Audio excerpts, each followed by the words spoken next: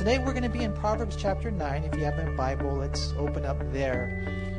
As we continue our journey through the Proverbs, this is a shorter chapter, and so who knows, maybe we'll get out a little early. I know you guys are bummed about that, but Proverbs chapter 9 is really the final chapter in which, as I mentioned to you in the beginning stages, really in the 31 chapters, the first 9 chapters are more of an invitation. They're more of a call. Hey, come and study wisdom. It's an invitation from God. One of the things I noticed in life, and I don't know if you guys have seen this or not, is we are constantly being invited to things. We're constantly being invited. It could be a birthday party. I got invited to a graduation celebration. You might get invited to go walking with your friends or whatever. Even invited to church. Every single day, God invites us to spend time with Him. We're going to see that today. And so we have choices to make. When we wake up in the morning, it's like God is inviting us, hey, why don't you come and spend some time in the Word and in prayer? And all those invitations, we're making decisions of whether or not we're going to respond in the negative or the positive. But not only are we being invited by the Lord, we're also being invited, unfortunately, by the enemy. And you guys are going to see it around you, man. You're going to see it in so many different ways. The other day, my wife and I, we went on Hulu and we watched an old program that we used to watch back in the day. And I guess this was a time before we were Christians. And we thought it was like an innocent program. And we turned it on, and man, she pointed it out quicker than I did. Now, there's a lot of sexual stuff here. There's a lot of things here that at the end of the day, we really shouldn't be watching. But what the enemy does is he invites us in, and he begins to lower our standards. And before you know it, we're responding to things like that. And so we got a choice to make. Will we respond to this call of God to be a people of wisdom? And like I mentioned to you, and I'm going to say it probably every time we get together, there's a proverb for every day. And I encourage you, it takes maybe 10 minutes, read a proverb every day, and you watch what God will do in your life. And so today, in one sense, if you wanted to outline the chapter, we're going to see in verses 1 through 12 the Father's invitation to direction. And so the Father's invitation to wisdom and how He'll give us direction. And then we're going to see in verses 13 through 18, folly's invitation to destruction. And so notice what we read beginning in verse 1. It's wisdom's, the Father's invitation to direction. He says in verse 1, wisdom has built her house. She has hewn out her 7 pillars. She has slaughtered her meat. She has mixed her wine. She has also furnished her table. She has sent out her maidens, and she cries out from the highest places of the city, whoever is simple, let him turn in here. As for him who lacks understanding, she says to him, come, eat of my bread, and drink of the wine I have mixed. Forsake foolishness and live, and go in the way of understanding.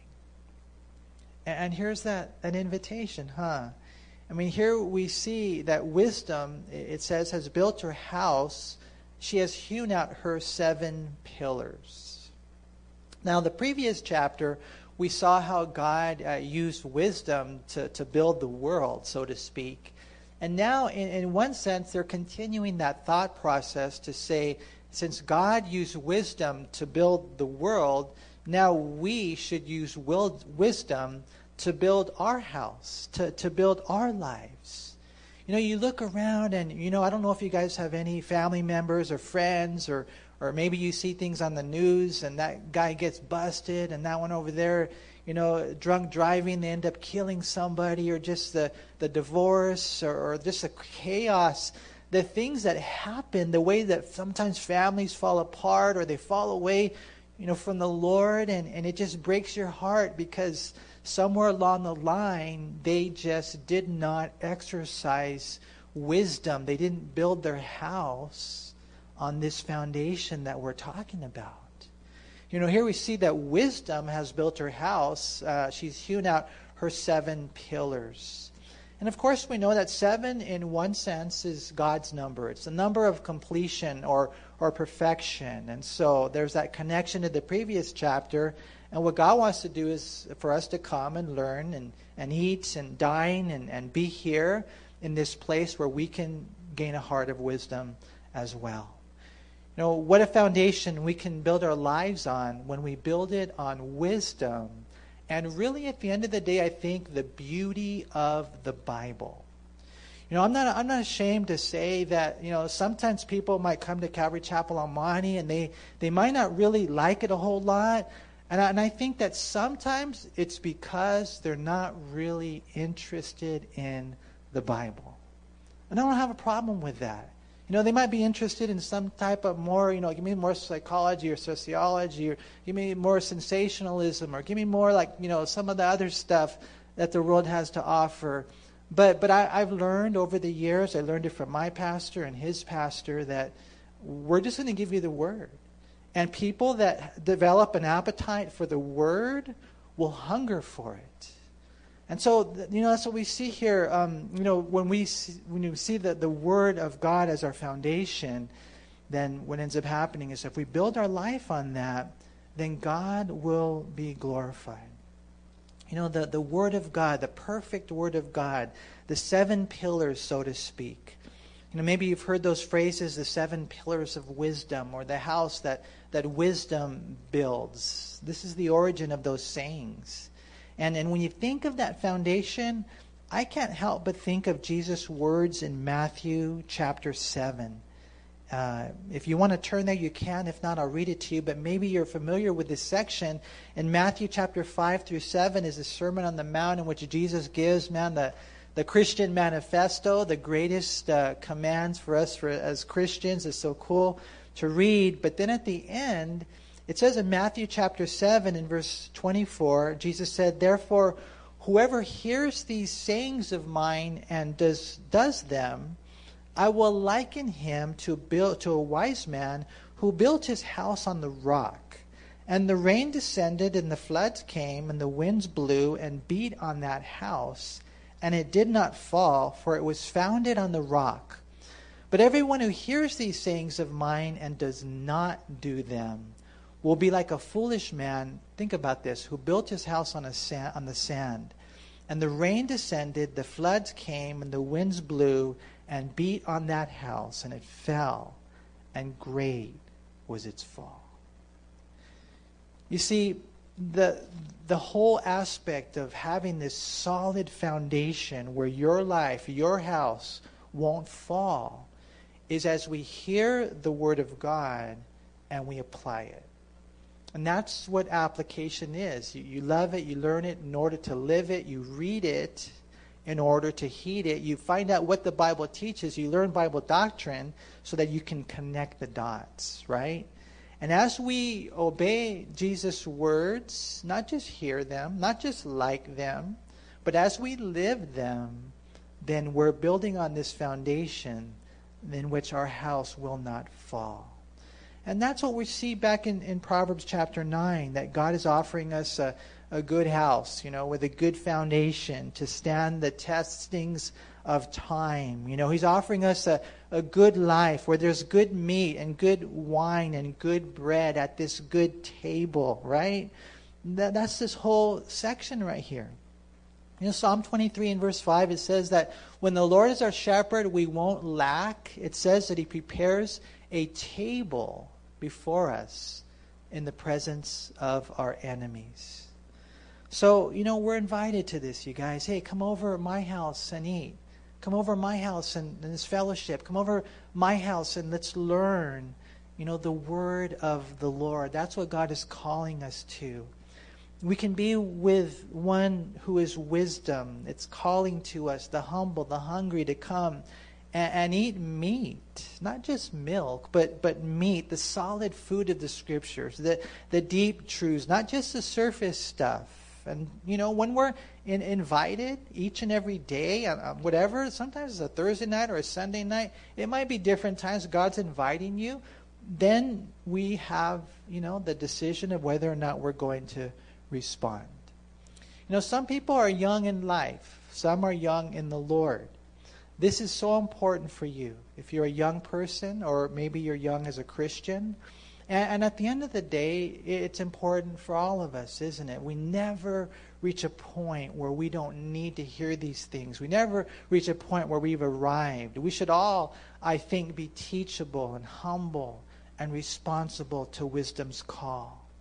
I mean, you look at this. Again, look at verse 2. She has slaughtered her meat. She has mixed her wine. And some say that is actually a weaker wine. She has also furnished her table. She has sent out her maidens. Those are missionaries. She cries out from the highest places, hey, whoever's simple, let him turn in here. As for him who lacks understanding, she says to him, come and eat of my bread and drink of the wine I have mixed. Forsake foolishness and live. When you look at this spread, and when you look at this bread, I think for those of you who know the Bible a little bit, you know that the Bible is compared to bread, Give us this day our daily bread. I think there's an aspect of Matthew chapter 4 when the devil's told Jesus to turn the stones to bread. And Jesus said, man doesn't live by bread alone, but by every word that proceeds forth from the mouth of God. This is our bread, so to speak. And so I think there is that aspect where God's saying, come, let's open up the Bible. Let's read it. I think that's part of that wisdom's call. But also, of course, the bread is in reference to Jesus himself. Jesus said in John 6:35, I am the bread of life. He who comes to me shall never hunger, and he who believes in me shall never thirst. I was so blessed to see a couple of people on Sunday morning give their life to Christ. And it was just so cool to see them respond to the invitation. And when you read the Gospels, it's interesting how oftentimes Jesus would invite people. There was the one time where John the Baptist, he was pointing to Jesus, and then a couple of the disciples, they went up to him and they said, hey, Jesus, what's up? And then Jesus, said, Jesus, where are you staying? And Jesus said, come and see. And there was an invitation there, come and see. I mean, what a blessing that these two disciples said yes to the invitation.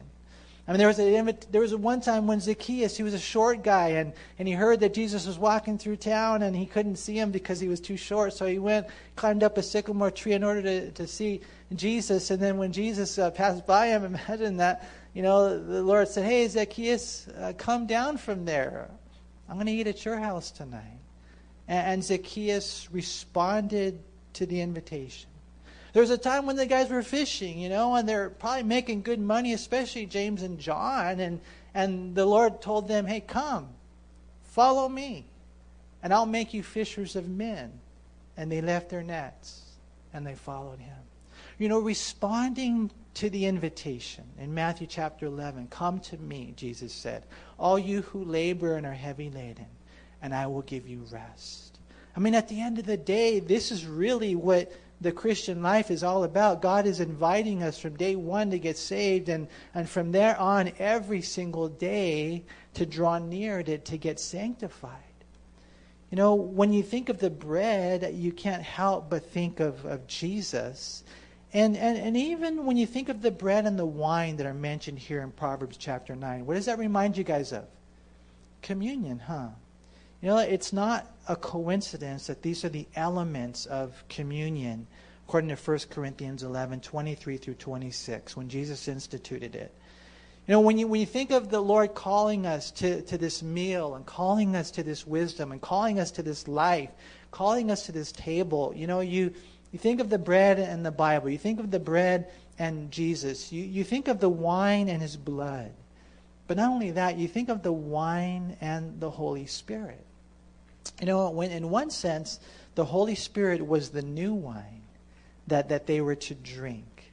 And the wine, if you read Ephesians 5:18, it's interesting. The Bible says, and do not be drunk with wine in which is dissipation, but be filled with the Spirit.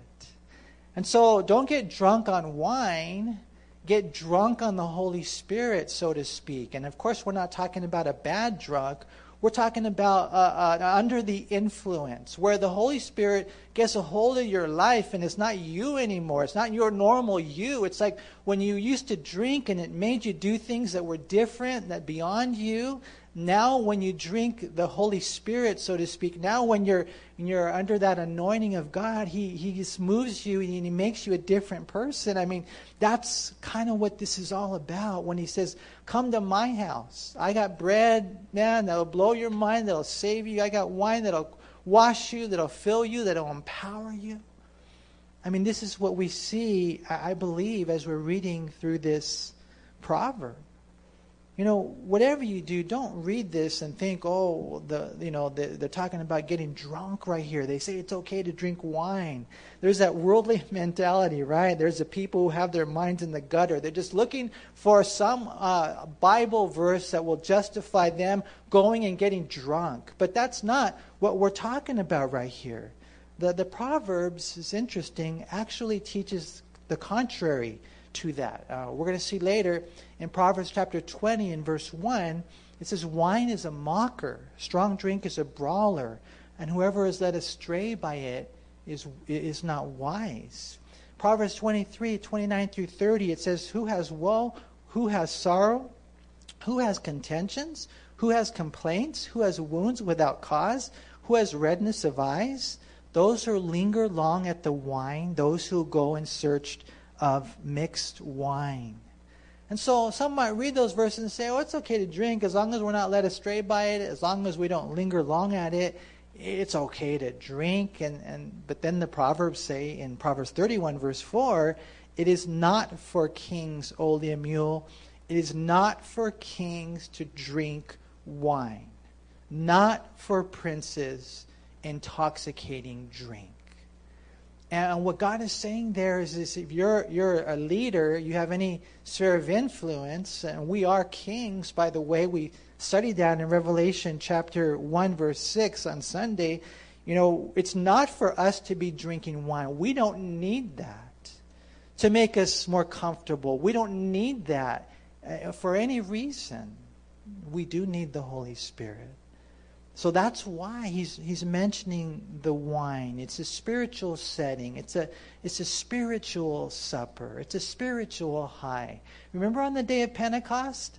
I mean, it was just so cool. They were acting so different. They were speaking in tongues to where the guys that saw them, they said, they're just drunk. And Peter's all, we're not drunk. This is what the book of Joel is all about. We're under the influence of the Holy Spirit. And I tell you what, we're living in days where that we have to be under the Holy Spirit power. We have to be plugged in. We really do. God is calling us to that. You know, if you come to Wisdom's table, you'll hear the truth, how we need to put off the old man and put on the new man. Look what it says right there in verse 6 again. Forsake foolishness and live.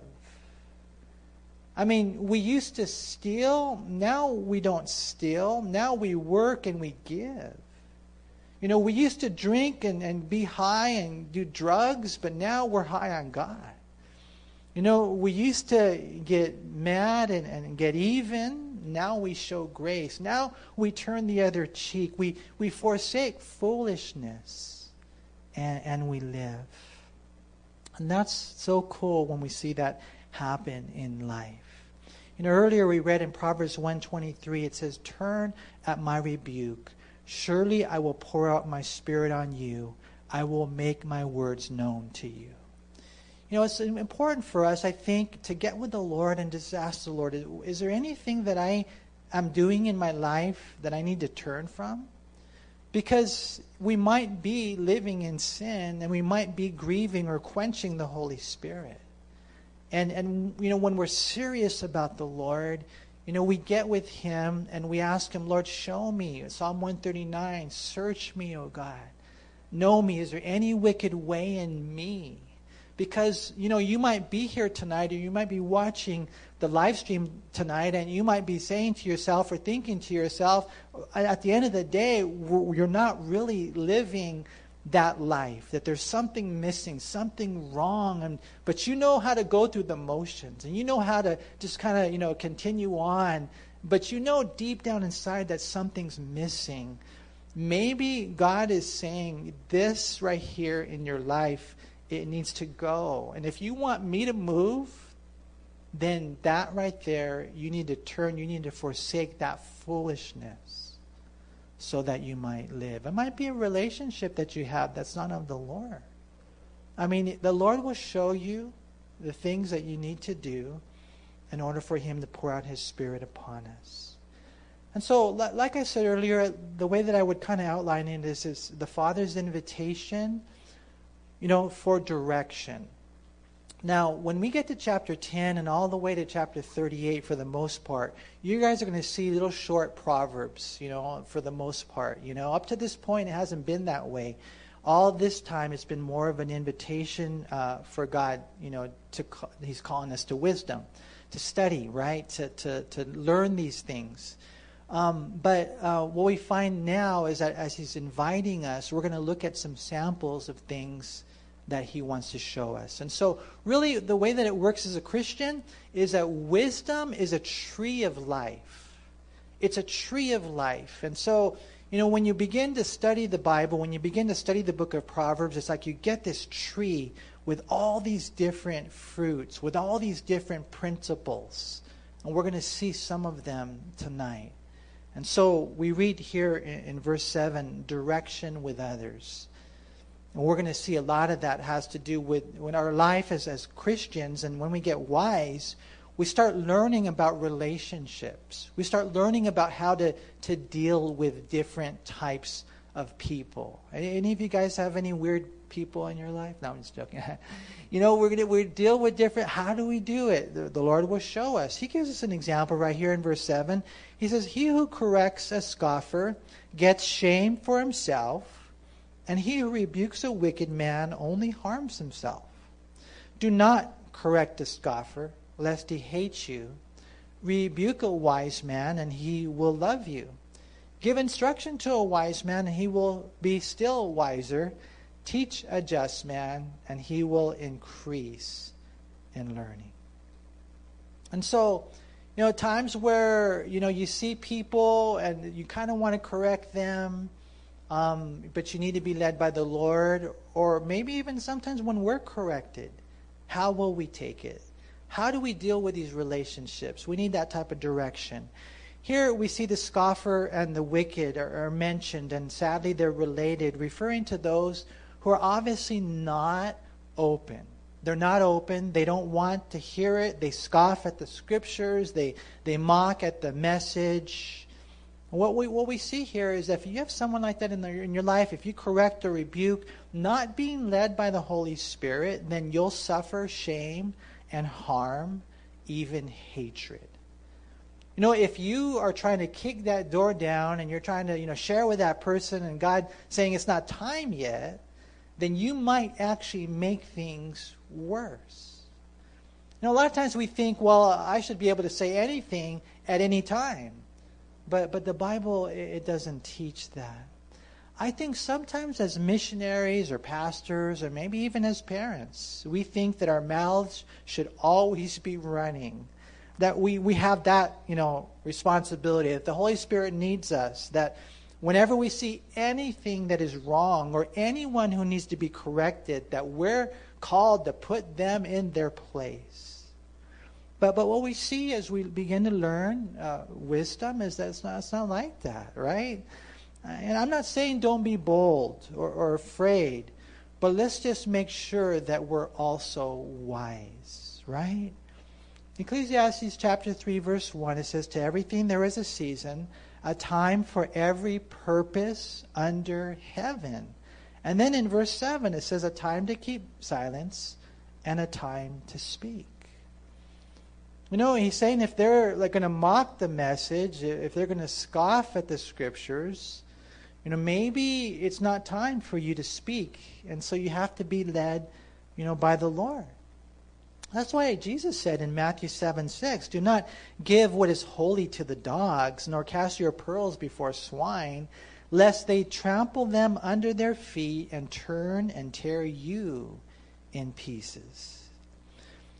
Sometimes people just won't, listen. They're not open, and God's not calling you, to share with them. And I know that sounds kind of, crazy, but you have to trust the Lord on these things. I remember in Paul's second missionary journey, as he's just traveling and he's doing his best to share the Lord, it says that he tried to go north and the Holy Spirit didn't permit him. He tried to go south and the Holy Spirit didn't permit him. He wanted to just share, but the Holy Spirit said no.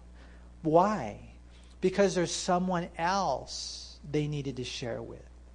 And you're going to see even that principle in this, that you might spend a whole bunch of time wasting God's time when God wanted you to go and share with other people. Have any of you guys ever gone street witnessing, just out of curiosity, sharing? Okay, we all got to end early. We're going to go tonight, street witnessing. It is one of the most wonderful things in the whole world to go and share the Lord on the streets. But sometimes when you're out there, you don't have a lot of time. You might have an hour and a half or whatever. And the enemy might trick you into getting caught up with someone who just wants to argue. They're not even open. And what God is just kind of saying is that, identify that this, and then move on. That's what we have to see. Sometimes the timing is not right. Sometimes the setting is not right. Sometimes they are just not ready. And so God is going to have to break up that fallow ground and soften their heart and humble them so that they'll be open to the word. Proverbs 25:11, it says, a word fitly spoken is like apples of gold in settings of silver. And so we just need wisdom and direction in dealing with others. What a blessing, however, when we're able to give instruction to a wise man and he grows in wisdom. Or if you teach a just man, since he's teachable, he learns even more. There's a lot of different scenarios when you're considering how you're going to use God's time, who you're going to share with, who you're going to spend time with, who you're going to disciple, who you're going to pour into. There's a lot of things to take into consideration. In a setting like this, a church setting, you don't really worry about it too much. You're just giving the word. But there are different scenarios, right? I remember one time in the Gospel of John chapter 2 where Jesus didn't waste his words or time teaching a certain bunch of people because he knew that their hearts weren't right. You read John chapter 2, 23 through 25, it says, and he did not commit himself to them. Why? Because they weren't going to be a productive time for him to be pouring into them. And so these were people whose faith was superficial.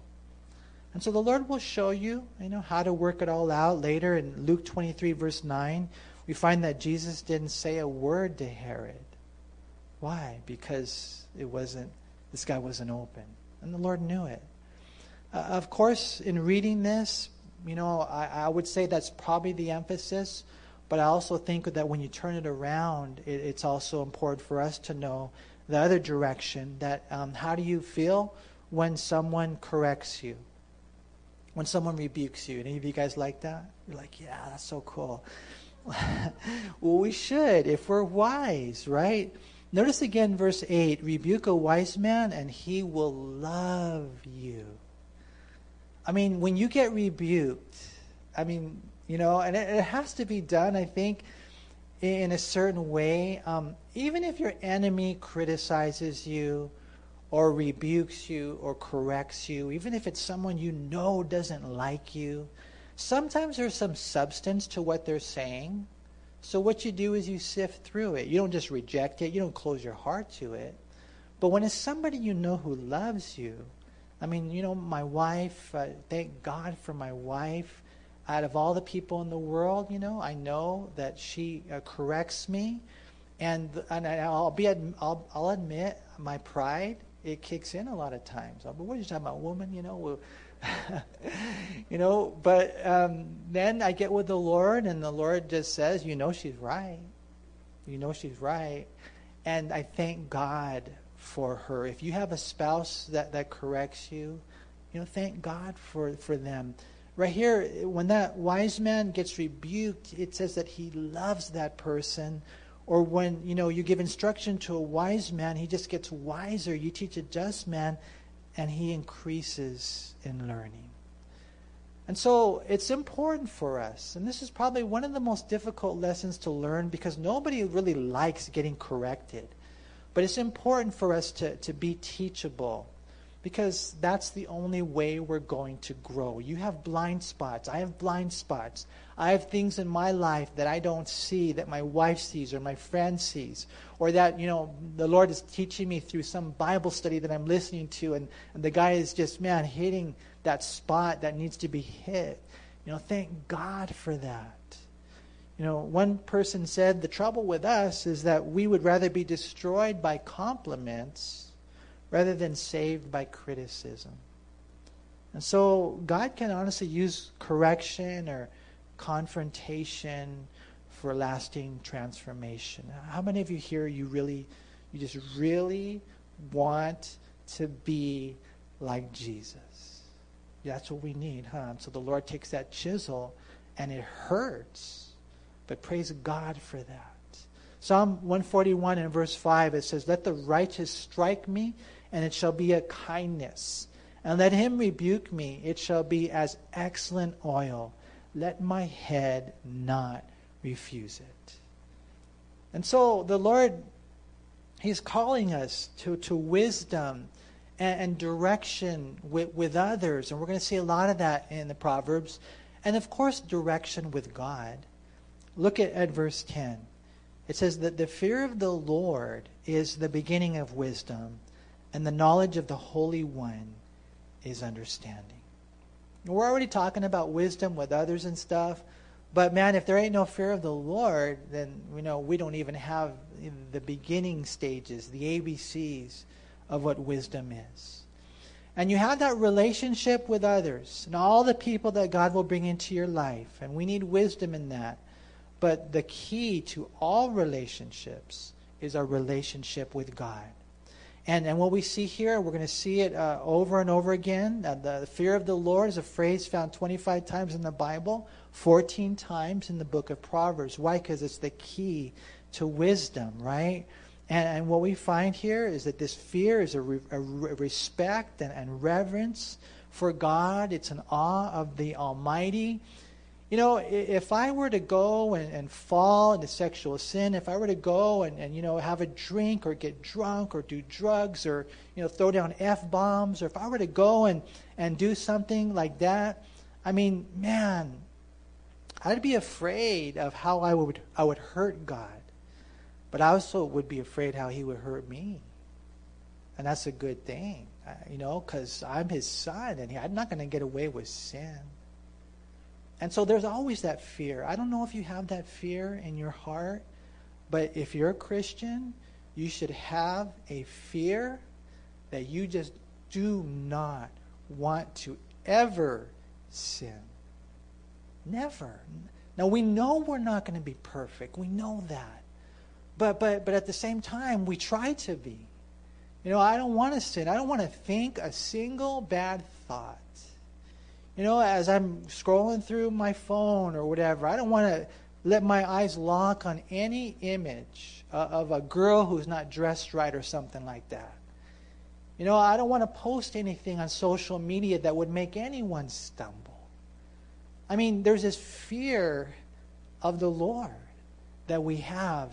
Because like I said earlier, part of it is that reverence and respect and awe of the Almighty, where I'm afraid I don't want to hurt Him. But at the same time, I'm afraid that He might, hurt me. We saw in Proverbs 3, verse 12, that whom the Lord loves, He disciplines, right? And in Luke chapter 12, verse 4 through 5, Jesus said, "And I say to you, my friends, do not be afraid of those who kill the body, and after that have no more that they can do, but I will show you whom you should fear. Fear him who after he has killed has power to cast into hell. Yes, I say to you, fear him." And that's what's wrong with our world today. And that's what's wrong with our church today. In general, there's no fear of God, right? I mean, I was reading one report, and I don't know, I didn't look up, all the details on it, but they're talking about a movie that they're going to make in which the character who plays Jesus is going to be a transgender female or something like that. And I just thought, how could they do this to my Lord, the one who made them and redeemed them?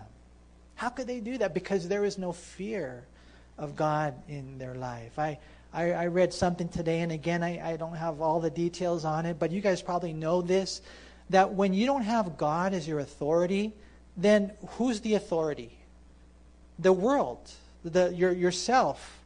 And what we have at that point is this cultural relativism. And so, they say that, it's okay for a man to be with a man and a woman to be with a woman. Who said it's okay? Not God, but the world did. They did.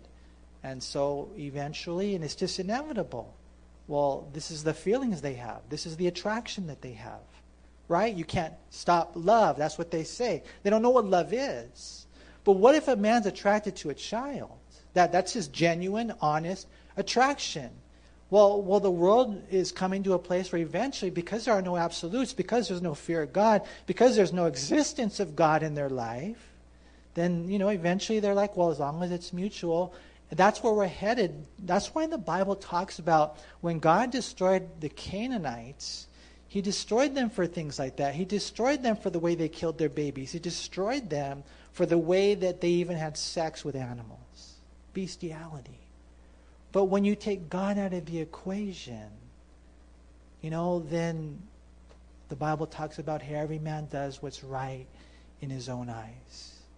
There has to be a healthy fear of God. This is the beginning of wisdom. And I like what he says right here in verse 10, that the fear of the Lord is the beginning of wisdom, and the knowledge of the Holy One is understanding.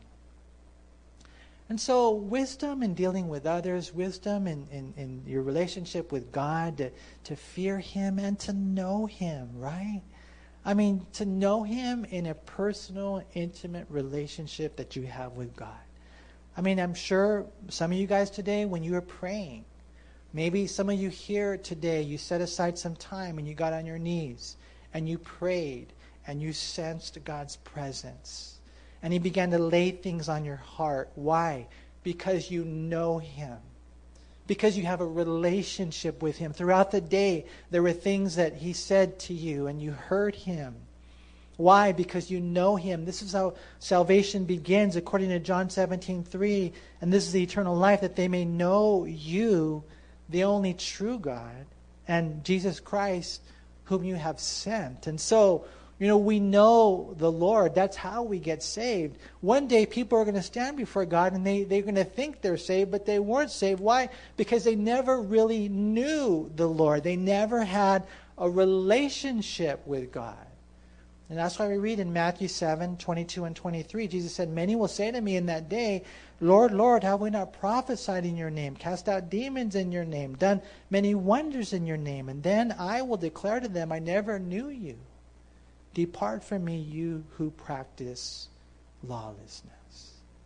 And so we are, the Bible says in 2 Peter 3:18, to grow in the grace and knowledge of our Lord and Savior Jesus Christ.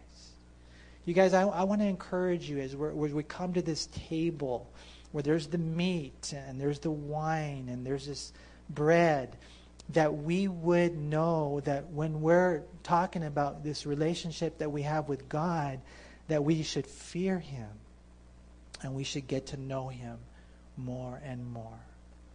See, there's direction for dealing with others, there's direction for God, and there's even direction for yourself. Look at verse 11.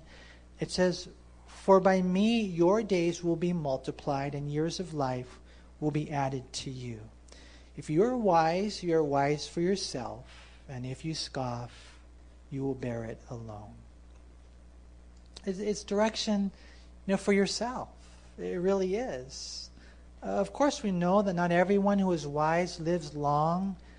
Jesus died at the age of 33, and yet the Bible says that in Him are hidden all the treasures of wisdom and knowledge in Colossians 2 in verse 3. Jim Elliot, he died at the age of 28 as a missionary to the Auca Indians, and yet he was beyond his years in wisdom. And so, he says, "For by me your days will be multiplied and years of life will be added to you." It's not necessarily a personal promise, but it's a general principle. That generally speaking, when you live a life of wisdom, you're going to avoid those things. You're going to avoid a lifestyle that would cut yourself short. That's what he's saying here. You're going to benefit from that. Think about that. You're going to have more years to do what? To go on vacation? Well, maybe. That's part of it. You're going to have more years to do what? Paul said, to labor. You're going to have more years to serve the Lord. Right? That's the only reason we want to live long, really. I mean, also because I'm hoping maybe one day I'll see my grandchildren or something. That would be really cool. It might take a while, but, I mean, at the end of the day, this is why we want to live long. But you're going to benefit from it. And it's interesting what he says in verse 12. If you're wise for yourself. And if you scoff, you're going to bear it alone. We make our decisions. You make the decision whether or not you're going to read your Bible in the morning, or whether or not you're going to read your Bible every day. You make the decision whether or not you're going to really spend time in prayer. You make the decision whether or not you're going to be in church service if God's calling you to, or whatever, watching on the live stream. Even that requires a tremendous amount of discipline. You make the decision. We make the decisions in life. And then our decisions make us. We are the product of what we've eaten, right? Galatians chapter 6 and verse 5, it says, "For each one shall bear his own load," speaking of our personal prosperity or punishment. It's interesting the way that it reads in the New Living Translation. It says, "For we are each responsible for our own conduct." And that's what we read here. And so it's kind of cool, when you are invited to wisdom, you're invited by the Father to get this direction so that we're going to see a lot more, but this is just a little bit. You're going to be able to deal wisely with others. You're going to be able to deal wisely with God. And you'll even be able to deal wisely with yourself. And so there's that invitation. Will we respond to that? Or will we respond to the other invitation? Look what folly says in verse 13. It says, "A foolish woman is clamorous, she is simple, and knows nothing. For she sits at the door of her house on a seat by the highest places of the city, to call to those who pass by, who go straight on their way, 'Whoever is simple, let him turn in here. And as for him who lacks understanding,' she says to him, 'stolen water is sweet, and bread eaten in secret is pleasant.' But he does not know that the dead are there, that her guests are in the depths of hell." And so we're going to get these invitations, and believe it or not, you have to choose one. You have to choose one. Whether you will follow the invitation of the Father to wisdom, or you'll follow the invitation of folly to destruction. And here you have, in one sense, the antithesis, right? There's this, again, personification of wisdom. She's glamorous, she's boisterous, she's defiant. She's ignorant, but she doesn't even know it. She tries to woo you into her house. Why? Because there's stolen water there, and you can eat your bread in secret. And it's hard for us, I think, in one sense, to understand the concept of stolen water, but in those days, water was a precious commodity. And any of you guys ever steal anything? I'm just curious. I remember one time I went into the clothing store. Oh, I shouldn't tell you guys. I shouldn't brag about the times I stole, huh? I mean, I started stealing as a little kid. I don't know what was wrong with me. Believe it or not, I used to go to a parochial school, St. Christopher's. And after going to school, I would walk home, and I'd have a backpack, and we'd go into this store, I think it was called Long's Drugs, and we go in the toy store, and we just put our, real cool, get a toy here, and just put it in the backpack. I'm just a little third grader. I mean, it's crazy, but when you're stealing something, unfortunately, there is that adrenaline. There is kind of like that excitement of the whole thing. And that's kind of what they're saying right here, that stolen water is sweet. There's something about that forbidden fruit that for whatever reason it has its appeal to the flesh. And that's what this woman, this personification of wisdom is saying, hey, come to my house. And we can enjoy this type of excitement. The simple man, he doesn't know any better. He just knows his flesh wants to be fed in bed. And you've been given that strong, sex drive, and one woman in life couldn't possibly satisfy you. And so, he's saying, I didn't go looking for her. She came looking for me. It was meant to be. It's secret. No one will see. But God sees everything. And that's where the fear of the Lord kicks in again. I mean, he sees everything. And when when I got saved, that changed my life. Immediately, God made me sexually pure. Because God changed my life. And he put that inside of me. We should fear him. Don't you fear him? You should. We know him. And the cool thing is, like he's talking about knowing God. When you get to know God, you will love God. And you won't sin. You won't go into sin with eyes wide open. Don't answer this invitation, you guys. The enemy's always going to be there calling you. Consider the destination. Look at verse 18. It says, he does not know that the dead are there, that her guests are in the depths of hell.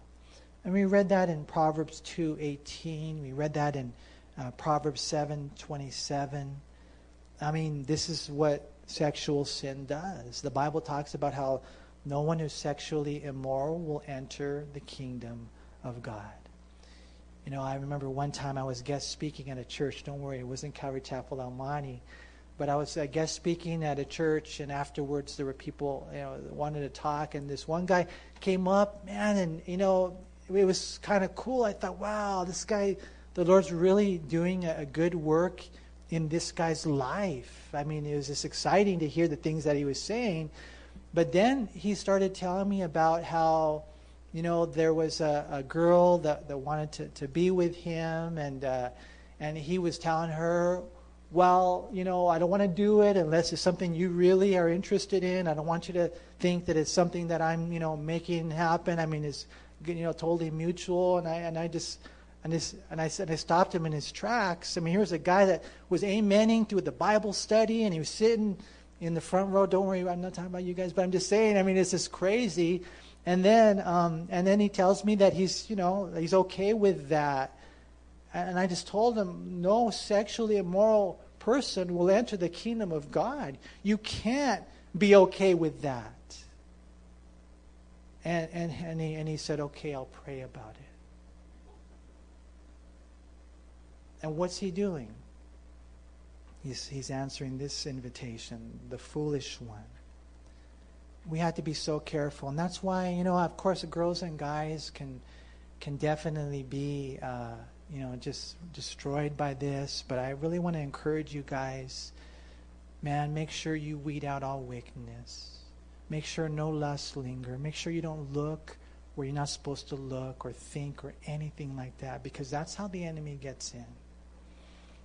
For the unrepentant, it's the ultimate price. And that's why, to be honest with you, that's why I like reading a proverb every day, because you're going to see a lot of sexual warnings in the Proverbs. And I think that we need it, right? Someone will say, well, why does he repeat it all the time? It's like I tell you guys, it's repeated so we won't be defeated, right? Some lose their soul through sex. Some lose their position through passion. Some lose their family through fornication.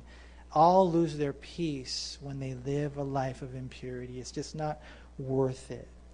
And so my encouragement to you is reject the invitation to folly and choose to respond to God's invitation to wisdom and direction.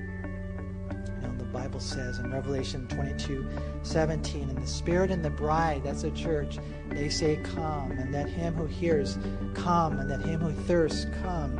Whoever desires, let him take the water of life freely.